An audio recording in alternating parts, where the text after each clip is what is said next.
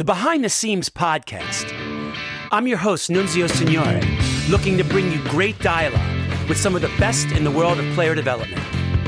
The world of training baseball players has changed dramatically during the past few years, and I'm looking forward to shedding some light here on what's the latest, what's the best, and what's really happening in the world of player development. Thanks for joining me for the ride.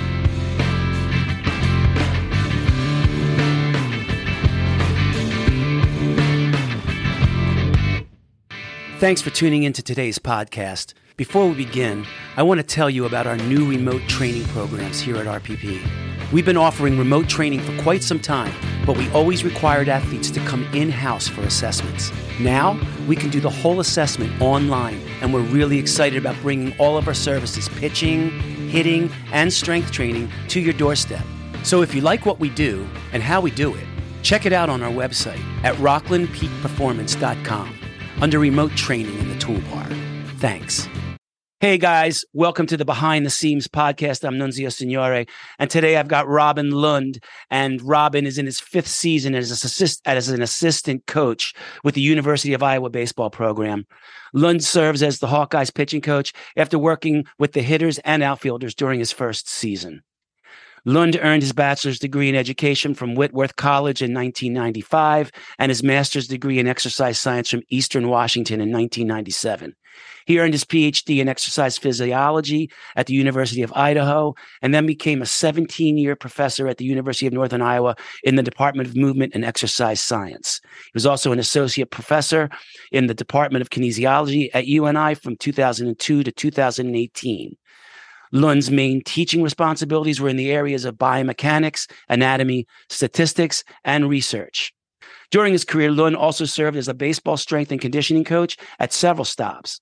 He was volunteer strength and conditioning coach under Heller at UNI in 2005 to 2006. Lund also held positions at Lewis Clark State College in Lewiston, Idaho, and in minor league baseball for the Spokane Indians in 1998. This year, Lund oversaw an Iowa pitching staff that was among the nation's best, as it ranked 2nd nationally in hits allowed per 9 innings, 3rd in strikeouts per 9 innings, 4th in ERA, and 11th in WHIP. The staff led the Big Ten in virtually every pitching category during the season, and it racked up a program record 609 strikeouts, shattering the previous record of 499 set in 2018. So today we'd like to welcome Robin Lund, and wow, man, thanks for being on the show. Oh, of course. I appreciate it. Thanks for having me on. I remember meeting you while I was at Steve Oster's place in Canada, and you had just got the job as the pitching coach. And we were all sitting around there talking. I was kind of like in a dilemma because my daughter was getting ready to go away to school for the first time. And you were already experienced with that. And you were like a deer in headlights a little bit because you were trying to figure out, now I'm a pitching coach, right? So explain what was going on in your mind and how you. Yeah, I mean, deer in headlights is what I felt like too. I'm sure I looked like it. Yeah, no, I mean, it's a little unnerving to, just get in my head just for a sec, like giving up tenure, first of all. That was kind of a tough hurdle to get over because you're essentially thinking you got guaranteed employment and then you're just going to give that up to do something where a guy could fire you at any moment, So that was kind of the first deal. I would have never done it if I would have had to have been the pitching coach right away. I was the hitting coach for 1 year. I was way more comfortable with hitting. In fact, I was only comfortable with hitting. I mean, that's what I'd been my whole life, was work with hitters and position players. I'd never worked with pitchers in my life. And so when the rule for the third paid assessment didn't get passed, the guy who was our volunteer and was doing the pitching coach, Tom Gorzolani, pitched in the big leagues for a long time. We knew he wasn't going to stay. So as soon as that rule didn't pass that we couldn't get the third paid assistant, I knew what was coming. And Rick told me, hey, yeah, you're going to be the pitching coach. And so he was great. I mean, Rick's awesome. He lets you do what you need to do to get ready to go. And so I was all over the place. I mean, I was in Toronto, I was in Arizona with Brian Conger for multiple days. And I just spent time with people. And it was a little stressful. Honestly, the biggest thing I was worried about was how the players were going to perceive. I knew you were going to say that. That was the thing I was most stressed about. And so when it got announced And the text messages started rolling in from our returners, basically pitchers going, "Hey, Robin, this is awesome. Like, we're really fired up that you're doing this. This is great." Then I was like, "Fine." Yeah, Like, it took some of the hiss. they're behind me. They're behind me. I can just go, and just went from there. So when you finally were in charge with the pitching staff, how did you set up shop regarding data as a new guy? I mean, you have a really extensive background with kinesiology and movement science and biomechanics. How did you set up shop regarding data as a new guy, and how did you try to? I guess maybe it's sometimes it was kind of early on 5 years ago. I guess you kind of had to spoon feed that a little bit.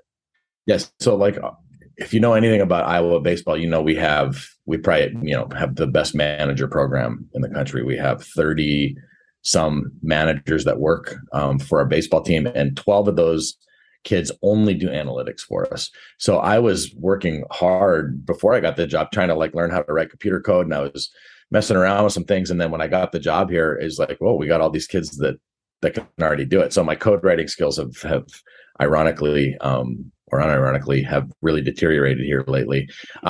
But the first step for us was to get some type of automation on the reporting side. We collected a ton of data. Like, you have all this blast data, hit tracks, we got TrackMan. We just switched from Repsoda to portable TrackMan, but we were using Repsoda in the pen and then TrackMan on the field. We use Modus or now pulse sensors every day. And so there's a lot of data being collected, plus all the video we collect, right? Like, every day we're collecting video, not only Edgertronic, but like side video and just different things.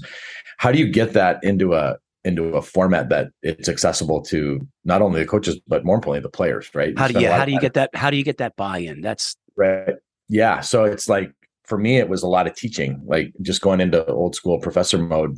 It's PowerPoints. It's I make little videos in Vimeo and I shoot them to the guys through our system, and just teaching them that what all this stuff means. So when they do get a report, they can sit down and then they can actually consume it. They know what it means. Really, what you're trying to get when you're just doing a report. And this was the first thing I told our guys. It's like, look, we're so inefficient with our reporting.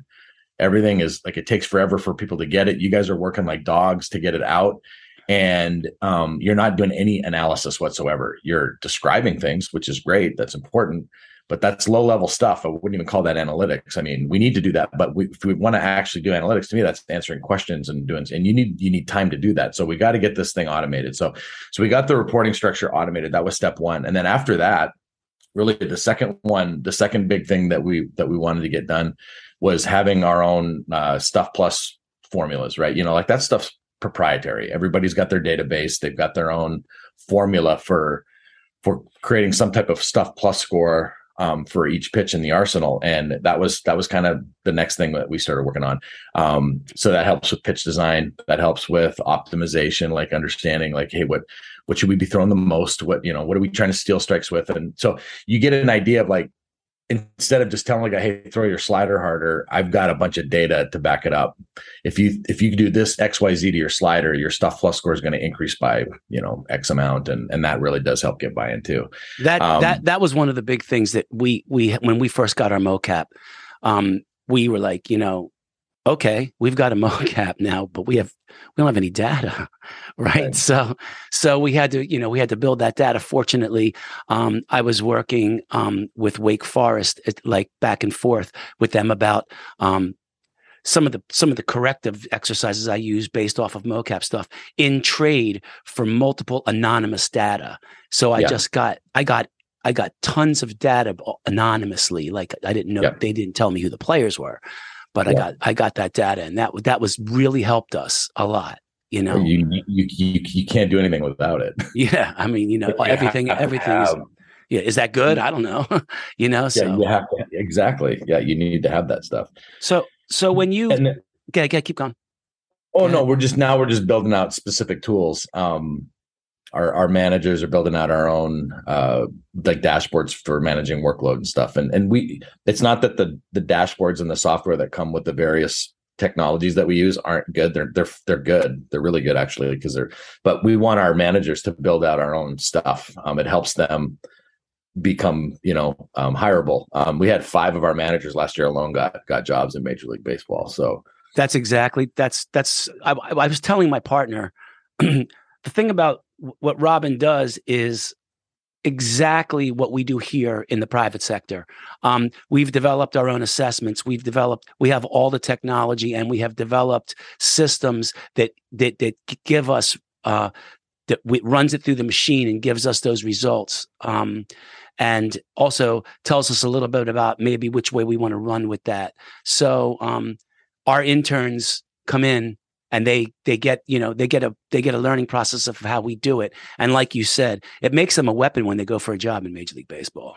Oh, for sure. Absolutely. I mean, when they can demonstrate, they've got some, and again, if you follow the Iowa baseball managers on Twitter, they do blog posts all the time. So they're doing their own kind of education that they're throwing out there, and that's quite the crew. We got a pretty special group of kids, but yeah, that's awesome. What bring me through a little bit what the assessment process on day one looks like in order to find the lowest hanging fruit. Well, our assessment starts with our athletic trainer, and then we're lucky. Dr. Jeff Fleming, who's the physical therapist at the University of Iowa, he'll come in and help us out, and it's just a head to toe, assessment. We just from all the way to the top, all the way to the bottom, and all the things that you would see in a traditional, physical assessment for a guy. We're doing checking mobility in the T-spine and in the hips and in the ankles and in the shoulders, and we're looking at scap function and all that stuff, stability, balance,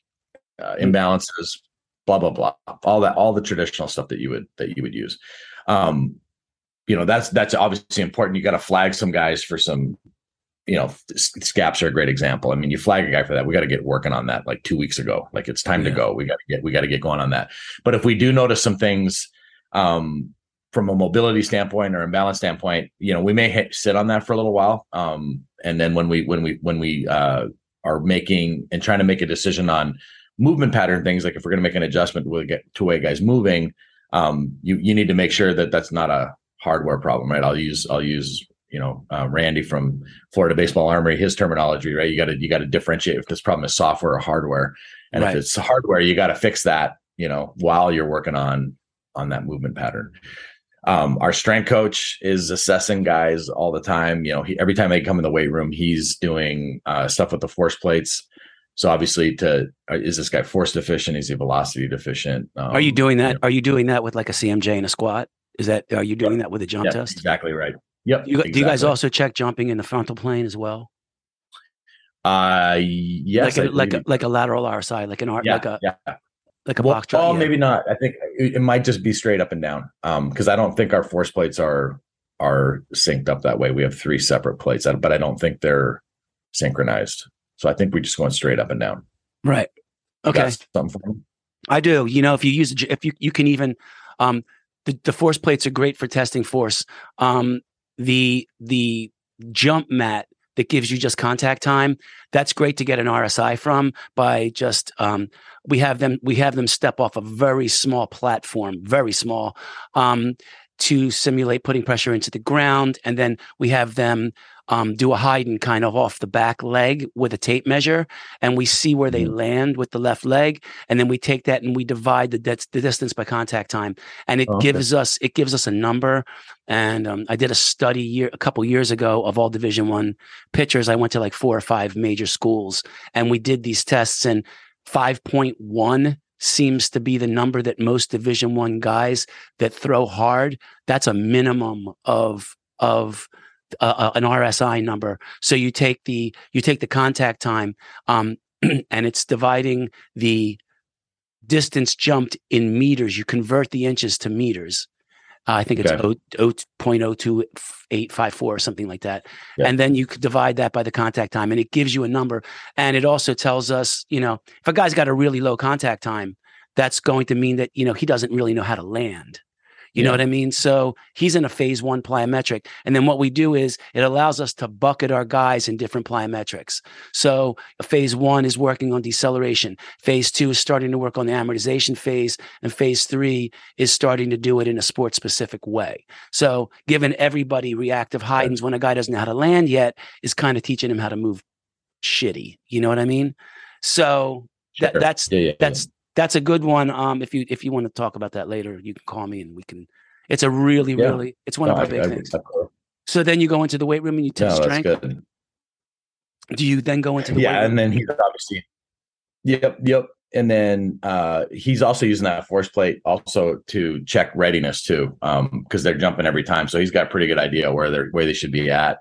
And if a guy comes in and he's suppressed on a day where he should be, ready to go, there's no reason why you should be having any issues. He'll start getting personal and digging in there and asking personal questions. And so what movement does he do for that? It's the same one. It's on the force plate. Like they jump every time they come in. But they do like a CMJ jump. Yes, exactly. Okay. The reason he sees, no, it should be pretty stable, right? I mean, that should be a relatively stable it's number. It's a long movement. So we use pogo jumps because then it's only CNS. There's no actual, you can't really worry about a discrepancy of the kid's movement pattern. And you can really find out the tempo because it's a stiffness test and there's really no movement. That's another thing. But anyway. Yeah. So that's great.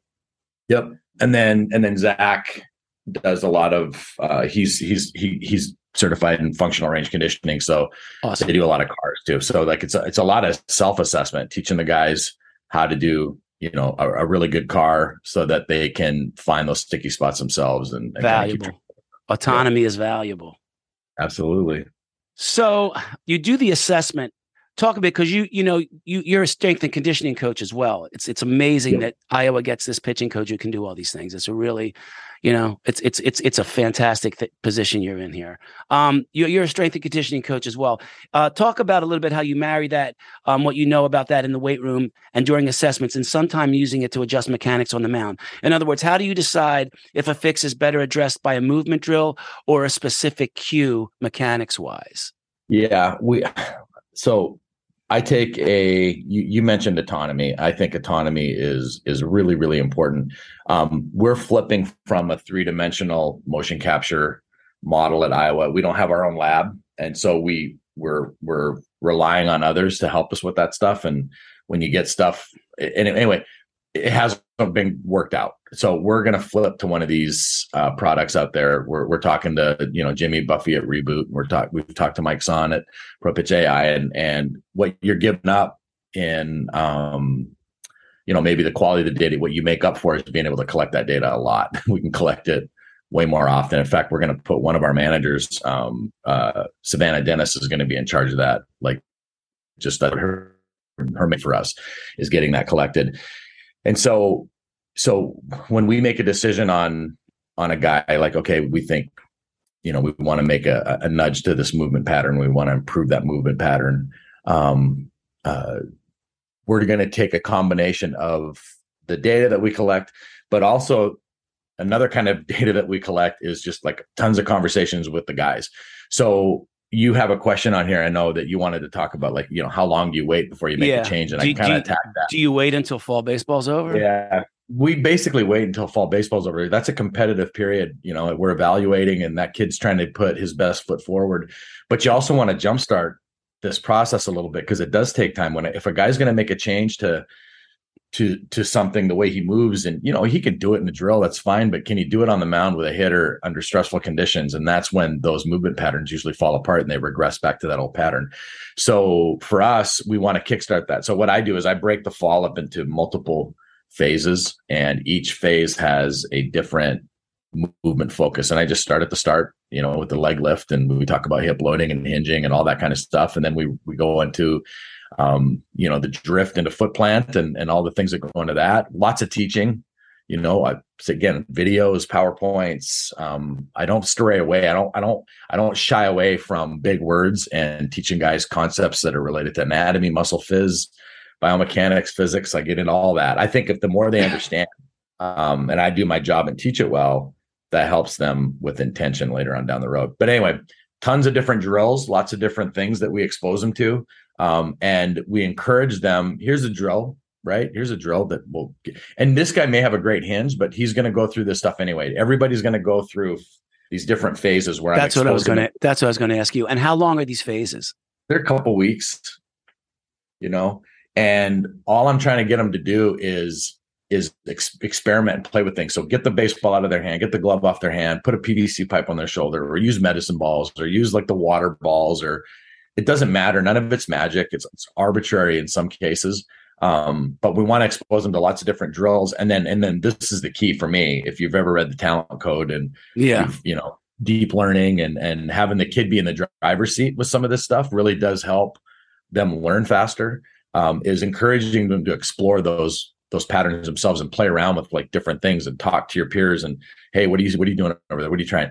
And then what you see is that, first of all, they shut their mouths and they get to work during our pre-throw stuff, like, because they're really concentrating.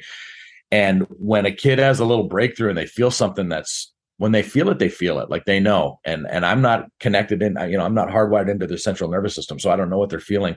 And when they give me the aha thing, and it's like, oh, that was really different what I felt right there. Talk to me about that. Then you're in. Chase it.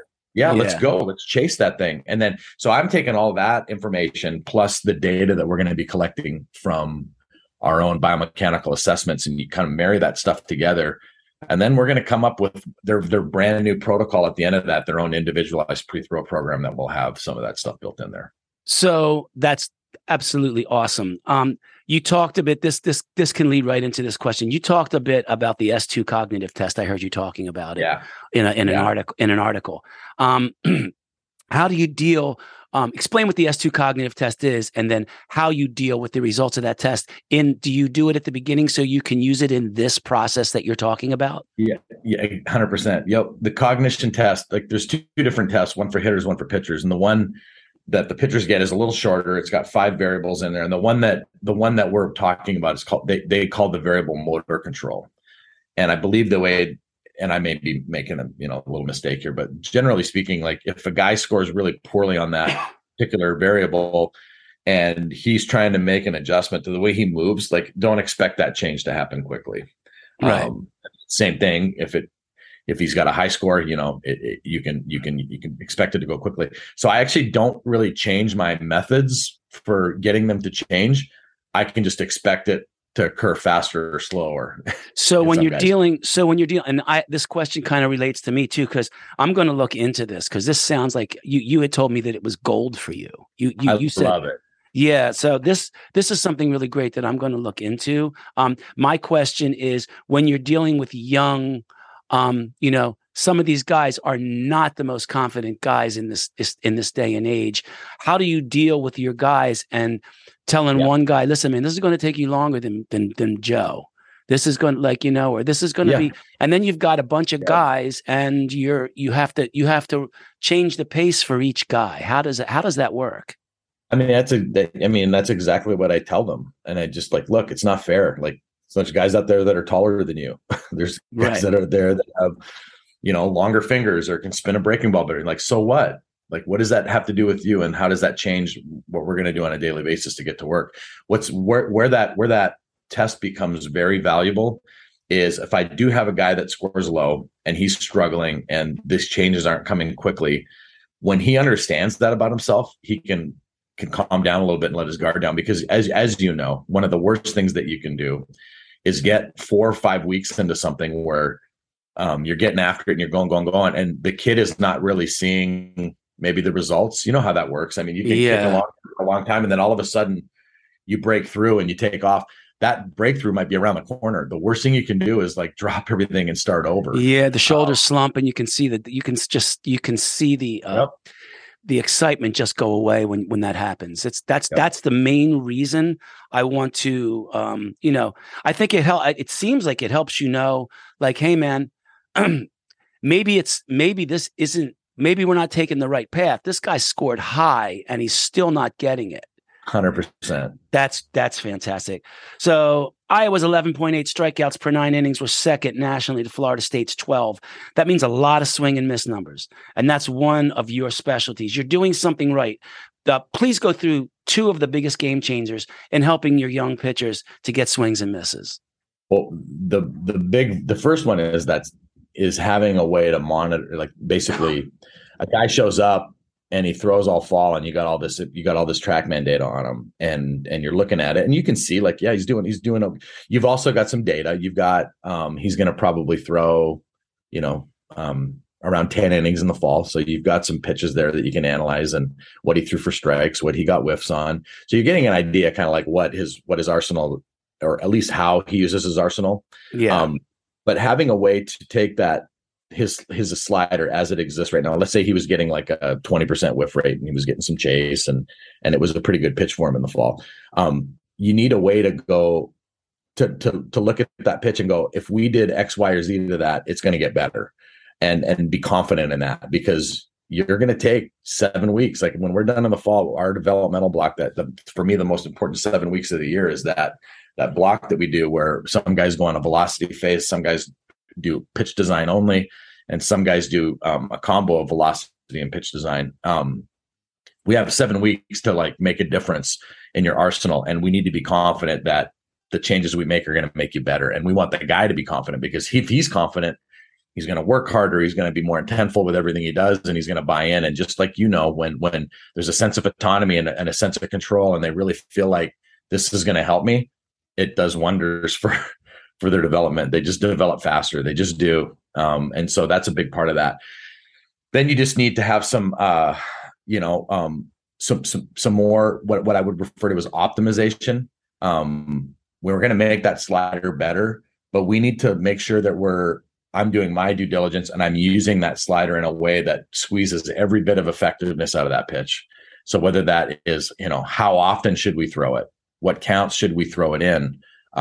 Where should we be throwing it? Like these are all questions that you need to understand about each guy, so that you're not misusing that slider and you're getting as much swing and miss out of it as you absolutely can. I got a question for you in regards to that. When you're analyzing that data, that ball movement data, I know you, and you're pretty thorough, so you're probably pulling up a lot of Major League Baseball data on where guys sit as far as the most Major League Baseball guys, where they sit in this range.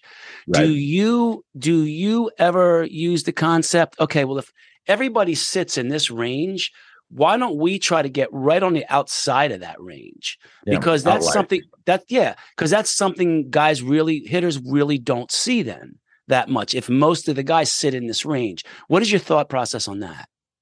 Yeah, I mean, and when we have a guy with something weird, you want to kind of keep it weird, if that makes sense. Exactly. You want those outlier type things. No, that's a really good point. And we've had some guys, we haven't like purposely gone out and done this. It hasn't been deliberate, but we tend to have guys that are all over the spectrum from arm angles as well. Like we have a really wide variety of guys on our staff. At least last year we lost a few guys, but we had a wide variety of guys on the staff and a lot of different guys. There's guys with steep fastballs, guys with flat fastballs, guys with sweeping sliders, guys with hard sliders, guys that throw, more sidearm, guys that are over the top. So we had a wide variety of things, and I think we could throw a lot of different looks out there too. Great. But yeah, so making sure that arsenal is getting used in a way that is going to, you don't want to be the reason why the guy's not having success. Your pitch calling and that's like a worst case scenario for me. If he's getting hit, I want to just be because he got hit, not because it's something that I'm doing. And I guess the last little piece there, like with our pitch design, when we establish that we want to do something, we want a guy's arsenal to change in a certain way, or we want to make an adjustment to a particular pitch, we've had some success getting guys to do that. And I think that it comes down to just some really old school principles, which is, really clear goal setting, really clear processes. But one thing that we've done that I think has been pretty cool is, like I said, we have all these managers and they're so into it. They're really into it. And they want our guys to do great as much as the guys do. They're really invested. And we will have managers there on the spot with clipboards, and all of their metrics as they sit are on this clipboard. All of their pitch design goals are on there, everything that they're trying to achieve. And they just sit in the back pocket of that pitcher, and anything he says, they're just like writing everything down. If any interactions that I have with a pitcher, they're writing that stuff down. As soon as a grip changes or they try something else or a cue, they're just asking questions and writing everything down. And then that stuff gets captured and organized so that when the guy comes in for the next session, he can kind of read a recap of everything that he'd already done. He's got access to all those videos on his phone whenever he wants them. Everything's organized by date and his name, and all the data is overlaid on those electronic videos. So they have all that stuff. And so you create a framework and a system where guys have access to their data, not just the numbers, but like their thoughts and their feelings and their cues, and then they have access to it. And then a little bit of autonomy. I'm just telling you, goes a long way. Oh boy, as soon as they feel like they're in control a little bit, it's game over. That kid's going to get better. That's going to bring me to my next question. So when our guys come in the summer, our college guys that are here all summer, getting ready for school, or when our high school kids come in September, if they're not playing fall ball, or in November, first thing we do is exactly like you. We do a movement assessment on the table. We take them onto the force plates and jump mat to test power output in the lower half. Then we take them into the weight room. We check strength and conditioning. We check get their 1 rep maxes using bar speed. And then we take them on a Proteus machine to check actually force and acceleration, power and acceleration in the frontal plane. After that, we crunch the numbers just like you. We look at the 4-camera video analysis in the mocap, and we try to marry everything into a program. My question to you is, we then create a program for the athlete in the tunnel, and we create a program for the athlete in the weight room, because it's like a closed loop. So they work together. As far as in the tunnel, do you sit down with every athlete and let them know, as far as we're talking about autonomy, do you let them know one-on-one what their issues are and make sure that they understand them? Because I think that autonomy, when we do that with our guys, they immediately, I can see that the time it takes to make changes is so much shorter. Yeah, So remember, like that 6 weeks in the fall, I teach that whole gamut of what I think is really great movement patterns. And again, that's not us, that they can look, you can have 3 guys that look totally different, but that all hinge well. You know what I mean? So yeah, it's understanding those underlying movement patterns that we want to see. So there's a lot of teaching that goes on there. There's a lot of conversations that is happening. And when we get to the end of the fall, there's usually like, we both kind of understand one another, and we're both like, they're kind of waiting for what I think they need to work on. And they're usually right on the same page with me. But I constantly, I started sending out weekly reports to our guys.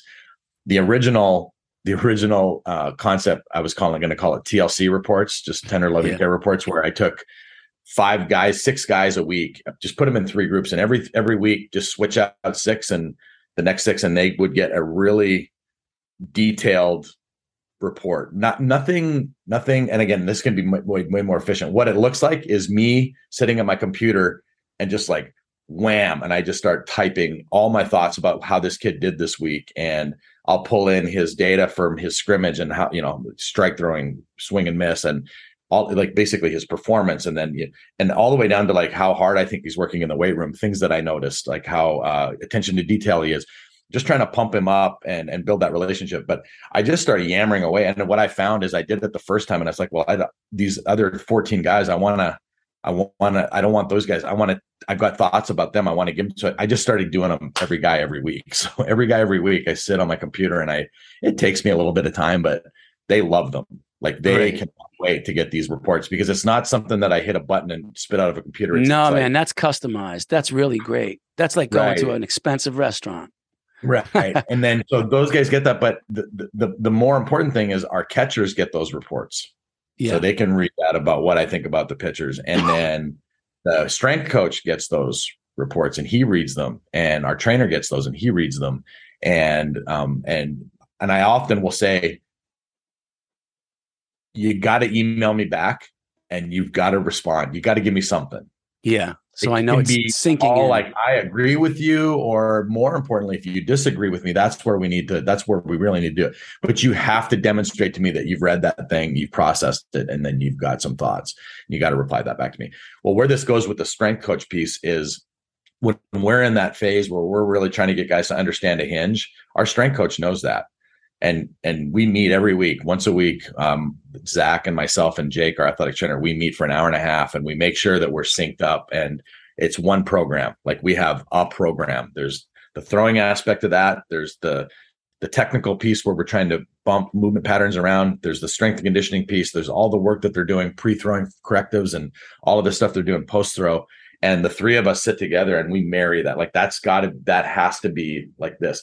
And it all hinges on the decision that the pitcher makes. So when we start out in the fall, it's like, okay, Nuns, you've got a live set on Friday. Okay, you're throwing an inning. Fill out your survey. What are you doing the other 7 days of the week? I want to see. How are you going to plan your week? When are you throwing your pen? Well, I like to throw 2 pens, Robin. Okay, well, when are you throwing those 2 pens? Okay, well, that's fine. So they got to go into the survey and they got to drag down. They got to tell me everything that they're doing every day of the week. That goes in a big spreadsheet. That goes to the managers. So we know how to organize every day's practice. We know who's throwing pens.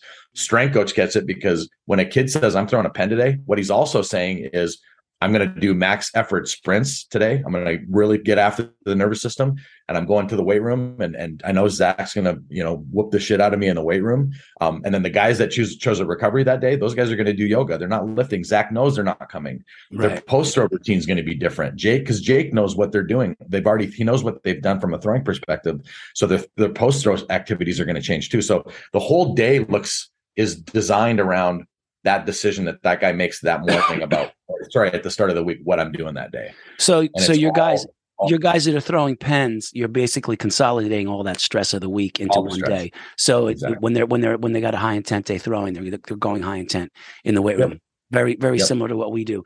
You so guys start that recovery cycle as soon as possible. And guys, exactly. And guys, so you have guys that come into the weight room. It's not like a classic, college setting where everyone's got a workout and we're doing that workout today, because different guys are on different schedules and you can't. It's all over the board. You'll burn guys out if you do that. Exactly. Yep. Right. Great, man. You've really, I've written a bunch of stuff down because I think it's just fantastic what you're doing. And it relates so much to what we do here that, I can use some of this stuff. Getting off the topic of strength and conditioning and biomechanics, and how has the explosion of the transfer portal and the 1-year waiver rule changed your opinion and or process for recruiting high school athletes? Oof, it's tough. I feel really bad for high school kids. It's tough. It's tough. It's tough. And it honestly, it makes me a little worried for the future, about that. What that's going to look like. And I think it's great that kids are making money. I really do. I really do. I don't want to make it sound like I'm a curmudgeon, and I don't think kids should get paid, because I think they should get paid. I don't have any problem with that, but there has to be some regulation, because what's happening right now is the separation between what you would consider, the top, programs. But I'm not talking wins and losses. I'm talking resources. Yeah. The programs that have all the resources at the top, the big football teams. That gap's getting bigger. And the illusion. There's always been at least an illusion. This is the curmudgeon coming out of me now. There's always been at least an illusion of fairness, right? Like, hey, this we love the Cinderella story, the mid-major team that comes out of nowhere and upsets the giant in a super regional and gets the World Series. That stuff's it's gonna be hard. You're gonna see that less and less and less and less now. It's getting wild.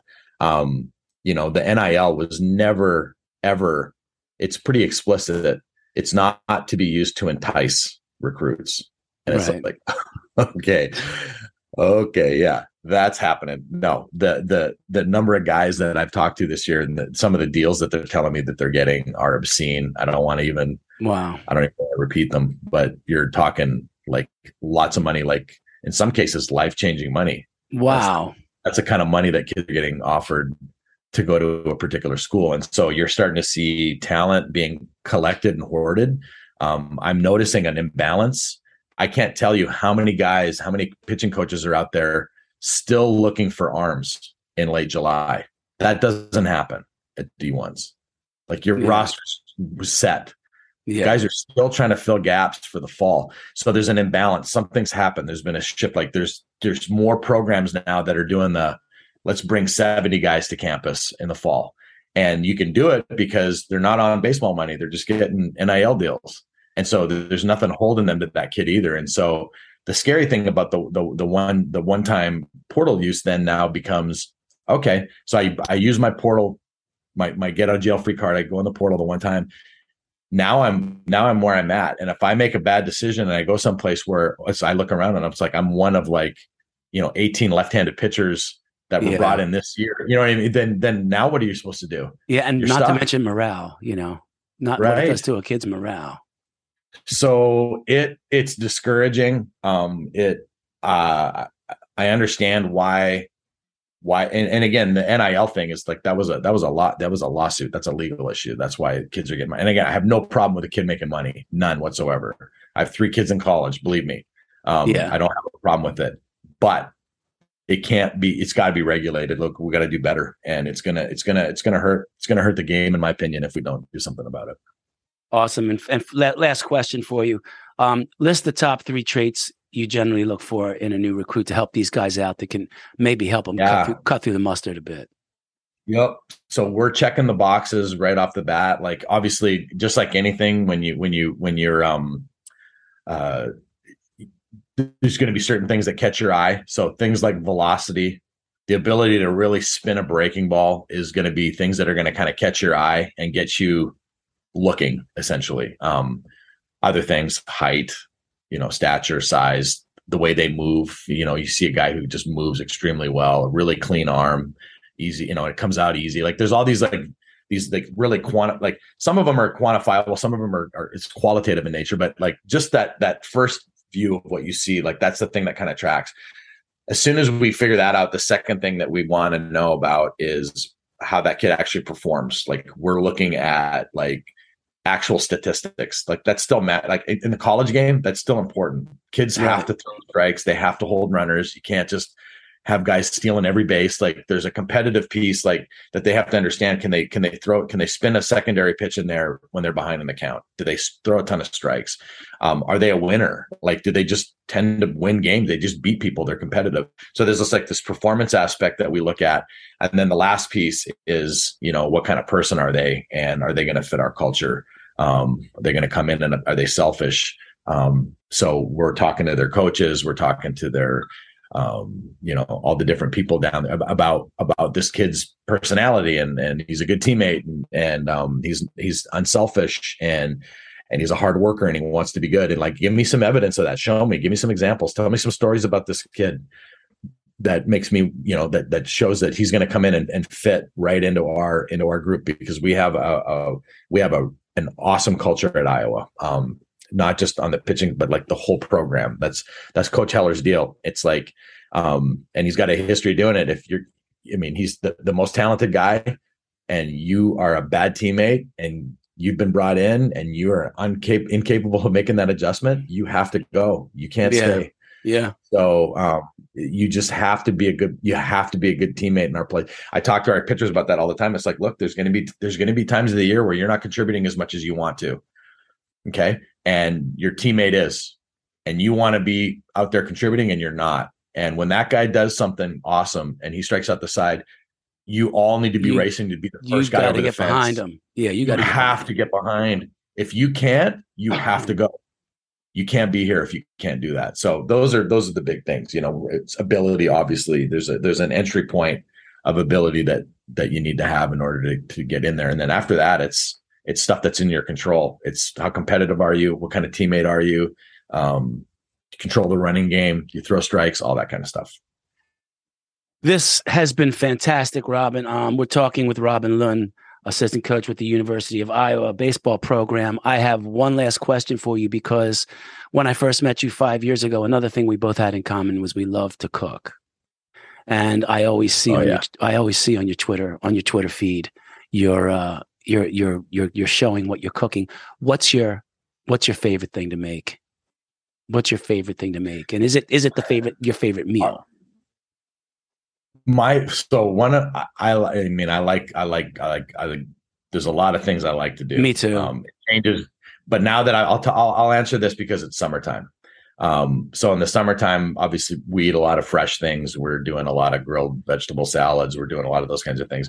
But the thing that my kids go absolutely bananas for is this burger that I had on Pearl Street in Boulder, Colorado. And I ate this burger, and it is the kind of sandwich that pisses you off when you eat it, because it's so good. You don't make a burger that good, and you know what I mean? And you get a little bit jealous. And tell me about that. I went back the next day and I had it again, and I analyzed and I probed and I asked questions and got a bunch of information, and I went home and I started replicating it. And so when we get after it on burger night, like we'll often bake our own, buns. We'll make our own hamburger buns. I make bacon. Like, so I like doing like charcuterie. So like I'll cure my own pork belly and make my own bacon. But a date burger's got dates that are softened and with tons of like caramelized onions and lots of garlic, and you make a sauce out of these dates. So it's kind of sweet, and then the burger goes on that, and then there's a big blob of warm goat cheese, which is awesome, and then bacon, and then roasted poblano peppers.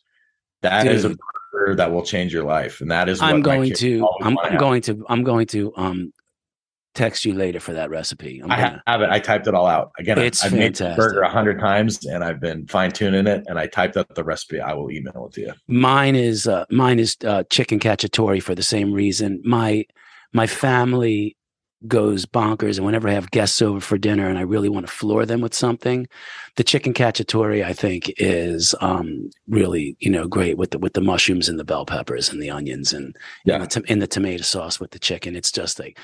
So I always, that's another little kinship I think I have with you with the food, Yeah, absolutely. Well, if you ever visit us out here in Iowa, you have an open invitation, by the way. If you ever came out here, I've got plenty of room at my house, and I'll cook for you. And we're going to eat, man. We're going to eat. We've been talking with Robin Lund. Robin, how can they reach you? I'm accessible. All my contact information is on our website. If you go to you just Google Iowa baseball. I'm on Twitter at Lunderton. It was my best friend in college's nickname for me, and I picked it. It's kind of silly, but and my DMs are open, so you can reach me that way too.